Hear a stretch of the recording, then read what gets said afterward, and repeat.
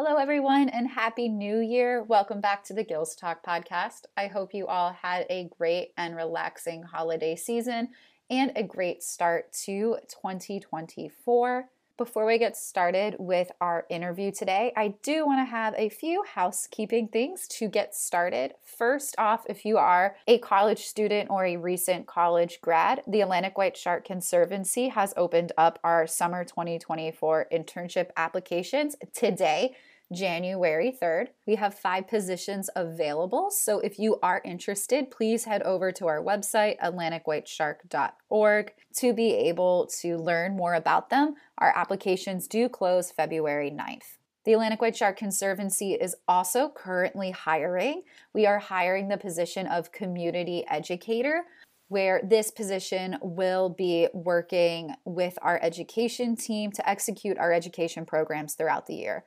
Some of those education-based programs do include the Gills Club, our school programs, and summer programs, all centered around shark biology, white shark research, and ocean conservation.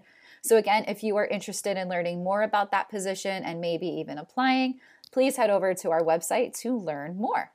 Today, though, on the Gills Talk podcast, we have our newest Gills Club scientist, Adrienne Gooden. She comes all the way from South Australia, where she is a PhD student working with sharks. Our interview today is going to talk about the early beginnings of Adrienne's PhD project and a little bit more about what she is doing with them, specifically around white sharks. You will hear toward the end of our interview that Adrienne was going to be presenting her first findings of her PhD at White Sharks Global in Australia, which now that has come and gone.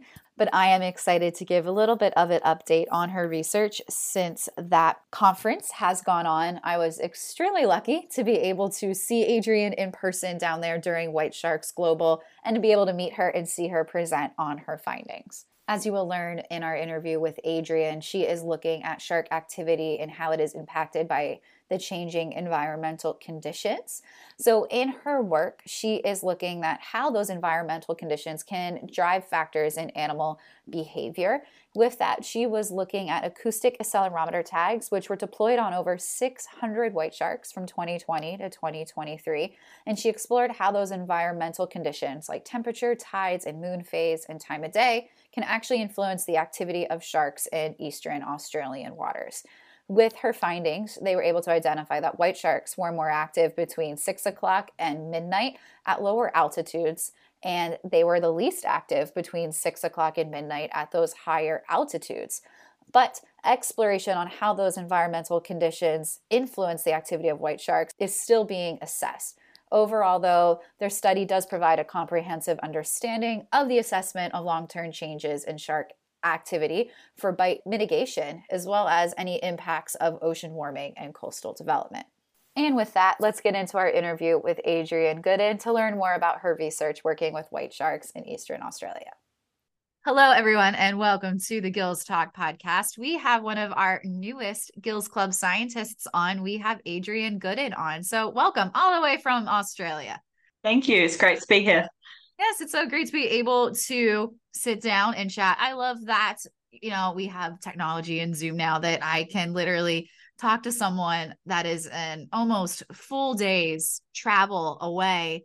And we're kind of like almost like time traveling because it's 8 a.m. where you are, but it's nighttime the day before here. And so I love being able that we can still be face to face in some ways and still be able to learn all about your research. So I'm just going to kick it off to you. I would love to hear what current research you're at. Where are you doing research? I know that you are a PhD student right now, so I'd love to hear a little bit of everything of what you're doing. Yeah, cool. So I'm a PhD student with Southern Cross University based in Coffs Harbour here in New South Wales in Australia. So my overall topic is the drivers of white shark behaviour. So using a range of biologging tools and machine learning models to sort of look at what's driving their behavior, specifically looking at environmental factors, habitat type, prey, and ontogeny. So as they grow, how that behavior changes as well. So I feel like then we can go into a little bit of everything here. I mean, Because obviously behaviors, if it's in white sharks or a tiger shark or even just a little dogfish, as you're saying, environment and habitat and food is going to change the behaviors in them. And even though we do see white sharks globally, no, we see white sharks here where I am off of Cape Cod, but we see white sharks off of Australia. Even though it's the same species of shark, it's the same large apex predator, they do behave in different ways. And that's a question that I get a lot up here as an educator when talking about white sharks here. So then is there a sector that you are like concentrating in more, or is it really more of this kind of well diverse spread out with all these factors that you were listing?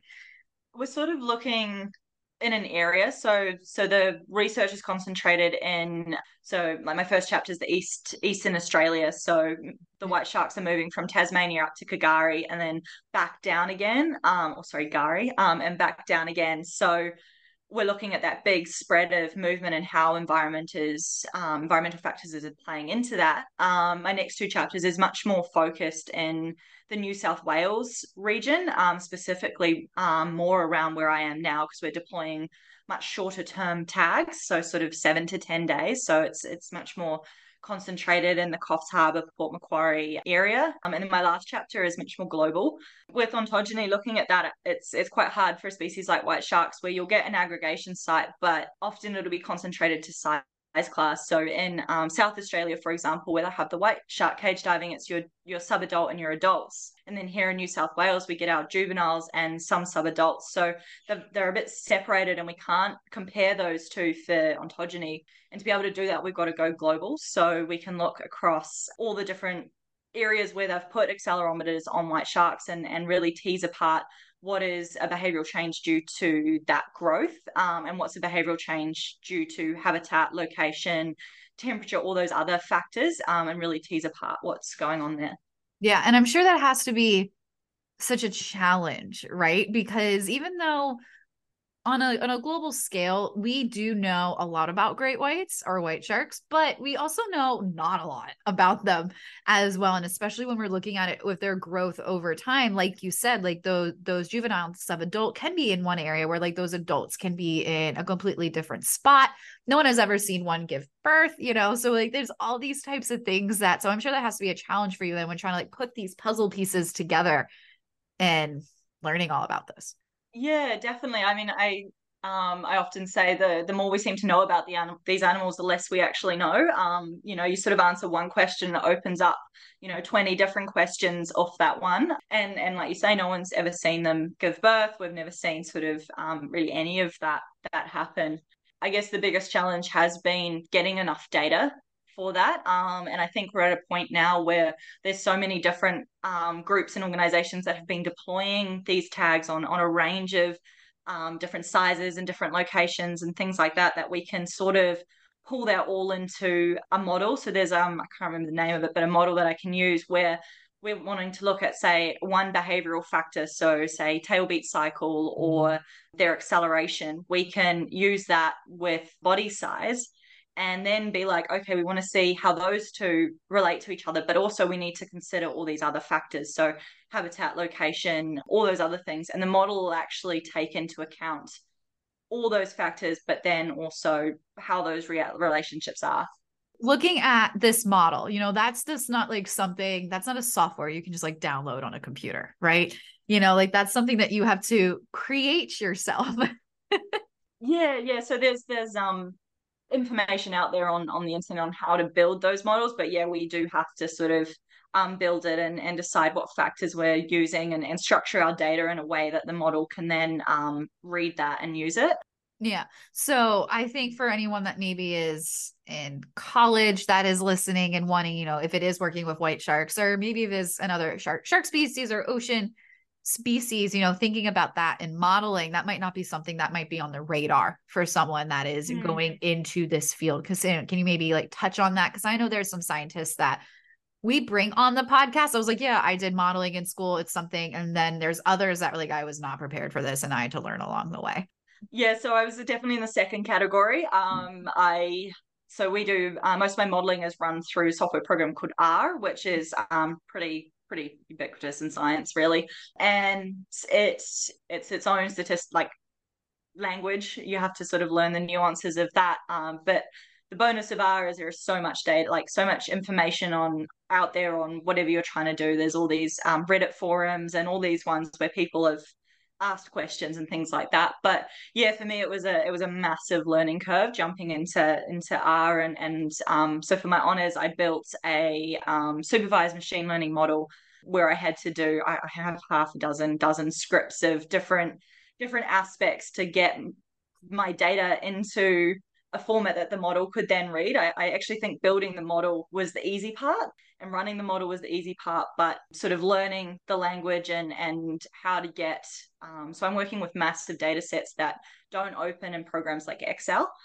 So you have to do anything from changing a column heading to merging multiple data sets have all got to be done in R. And yeah, it was a massive learning curve, for sure. And I know now there are a lot more universities that are actually bringing in programs for teaching the basics of R. So when students come to sitting down and doing their own research, it's not such a scary thing. They know how to bring in data frames or do all these different things. Whereas, yeah, it can be quite daunting if you don't never seen an R script or an R screen before. Yeah, I have never done it. I've seen it from our staff scientist running her models. I always say Yeah. it looks like she's running the Matrix on her computer, just with everything that's going through it. So props to you for learning it yourself, because every time I look at it, I'm like, no, this is why I am not on that end of the science field. But you were mentioning tags earlier, and you were mentioning other people placing accelerometers on. So is that the type of tag that you use? You said you have one that only stay on for a few days or so. Yeah, so I'm using four different tags, different biologging tools. So I can go through briefly each one. Of course. So for my for my environmental factors, I'm using what's called an acoustic activity tag. So that's a long-term tag. So it can sort of be up to like 10 years. And we can either implant that internally or place it externally. And basically we have these array of receivers or listening posts. Australia is a pretty good one. And when a shark swims past one of these, or any tagged animal swims past a listening post, the tag's constantly pinging and it's picked up by the listening post, and we can get presence absence data that the animal was there. And with my tags as well, we get an activity metrics. So we're then able to sort of, look much longer term at their activity. So my main tag is a animal born camera and accelerometer. They have like a little camera on the front, so we get like this really cool shark eye view of what the shark's doing, so it looks like out over their head. And then it's got a little accelerometer in it, so we get that triaxial acceleration, so the up and down, side to side, and diagonal movement of the animal, which we can then get their dynamic body acceleration. We can get swim speed. We can get how fast or how powerful that tail beat is, their pitch, their roll, all sorts of different factors. And we also have other things like gyroscope and magnetometers, which allow us to reconstruct their movement tracks. So I'm deploying those with towed spot tags, so towed satellite tags, that while the shark is wearing that camera, we're getting, anytime that tag is out the water, we're getting that location. So we can link back their movements with their location. And those tags are set, we'll be deploying them from anywhere between 6 and 10 to 12 days, just over the next couple of years to sort of get a lot of that data. So I did have a quick question then about the spot tags, because you said they do have to, break the surface for you to get that location. So do you see a lot of times that great whites are or white sharks that are breaking the surface of the water with that dorsal fin? I know we work with a group here on the East Coast, and sometimes we have sharks that their dorsal fins are breaking the surface all the time. And then others where we're like, where are you? Where'd you go? Yeah, definitely. So in this area, they've done a lot of work with fin-mounted spot tags. So where they actually bolt it to the fin, and they've got really good detections from that. I've done 2 deployments with the accelerometers, which measure depth, and we have found that the animals are spending time at the surface. It's looking like they're sitting sort of that tag sitting either just below the surface or at the surface. And how the spot tag is, it's actually on like a 30 centimeter tether behind the camera. So it floats. So it actually will float up sort of to the height of the dorsal fin, maybe a little bit higher. So we are hoping that when they're sort of near the surface, we will be getting readings from that. Awesome. Thank you for clarifying. Because I always know, like, I've heard it from other scientists that use them too, that sometimes it can be like a shot in the dark where the shark could be really close to the surface. Sometimes it's not, and you never know when putting them on. So I always like to ask. But I do want to step back a little bit because you are working with white sharks right now, but has it always been white sharks or has it just been like sharks? Has it been oceans? Like, how did we fall into this current research project? Oh, so when I was little, I wanted to study dolphins, and then I grew up and realized that sharks where it's at. So yeah, I've always wanted to work in the marine space. I didn't grow up near the ocean, but yeah, so honors project, I sort of reached out to a couple of, I was living in New Zealand, reached out to a few people in Australia who I wanted to sort of work with. And ended up with a really great opportunity in South Australia, working with the team down there, working on the white shark cage diving industry and working, looking at how the industry impacts their animals' behavior and energy. And then from there, I always been in contact with my new supervisor for a while now, and yeah, there was just a space for me to sort of step in and sort of create my own research, which was really exciting. A lot of programs are sort of like, here's your questions, these are what you need to answer. Whereas there, I was kind of able to formulate my own questions and things like that, which has been super, super interesting. A little bit scary at how much trust there is, but yeah, it's great. That's awesome. I love to hear that. It's always interesting to hear how people like get to where they are because sometimes our scientists are, like I had nothing to do with sharks and I just kind of like fell into this. Some like we're in with oceans and realms and kind of fell their way in. So I always do like to ask that. But in your way of coming up through school or anything, was there any like challenges that you faced, like especially going through now into your PhD program, any like challenges or things that you faced going up through everything? Yeah, so I guess a lot of people sort of saying not to pursue a marine science career, that there's not a lot of opportunities, your options are limited. A few people saying that in shark science, if you're a female, it's going to be a lot harder, all of that sort of stuff, which is always super fun and certainly changing these days. I think the majority of my PhD cohort are female, which is great. Sometimes you just got to do it, right? And pretty much ignore the naysayers, use them to fuel your fire and Yeah. just go ahead and do it, especially debunking and squashing that, like women can't be in with sharks. That's why the Gills Club was created because a little girl came up to our co-founders, was like, I was told that girls can't do sharks and it was only a boy thing. And we were like, oh, no, no, no, no, no, no. So yeah, no, Yeah. definitely. So thank you for sharing that. But then if it wasn't white sharks, like, is there any other shark species that I know since you're just starting your PhD, you're like, I can't think about another research project right now, I'm sure. But if there was another shark species down the road, would you ever like to work with them or even just see them? Yeah. So as a few people have said on here previously, it's not for me, it's not necessarily about the shark species. Like I didn't set out to work with white sharks. It's just kind of how that's worked out. It's more about sort of the question and answering that. In terms of, I do have some bucket list shark species though. So it'd be like your basking shark and thresher are probably quite up there that I'd love to see and if that's where the questions lead, study as well. Yeah. I like that mindset. Go take me where the questions lead me. And Mhm. maybe it will be a basker, maybe it will be a thresher. You never know, but I do like that way in itself. With looking in then to your PhD research and everything, is there any early findings that you can talk about? Is there anything like exciting that you have maybe seen so far yet? So we're still in the gathering data stage. We are running some preliminary analysis for my first chapter, but we're still gathering the data for that, and hopefully we'll be running that in the next week or two.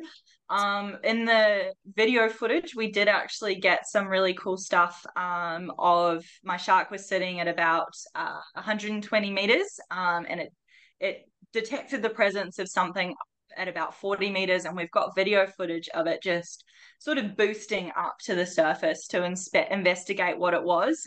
We had twice. So we had one that was a hammerhead species and one that was sort of like a marlin species. It didn't go for them in any way, but it did go up and check them out. So it's amazing their sensors that it was able to pick up an animal so far above it in the ocean and go straight up for it. So yeah. Awesome. It's so interesting. Just they're so curious, aren't they? You would think like Yeah. shark, like a fish species that can get up to like 18 feet in length in some parts of the world, that like they're so curious. Like you were just describing, we use cat's tags here within our organization, and Megan has seen them like go down like to the ocean floor and flip over sea stars. Why? We don't know. Like Amazing. it's very similar to you. They were cruising, not too far deep. Our water is way more shallower here than what you are working with. And the one shark all of a sudden just jetted up and realized that it was a cormorant bird and was like, I don't want this. And it went right back down right away. Yeah.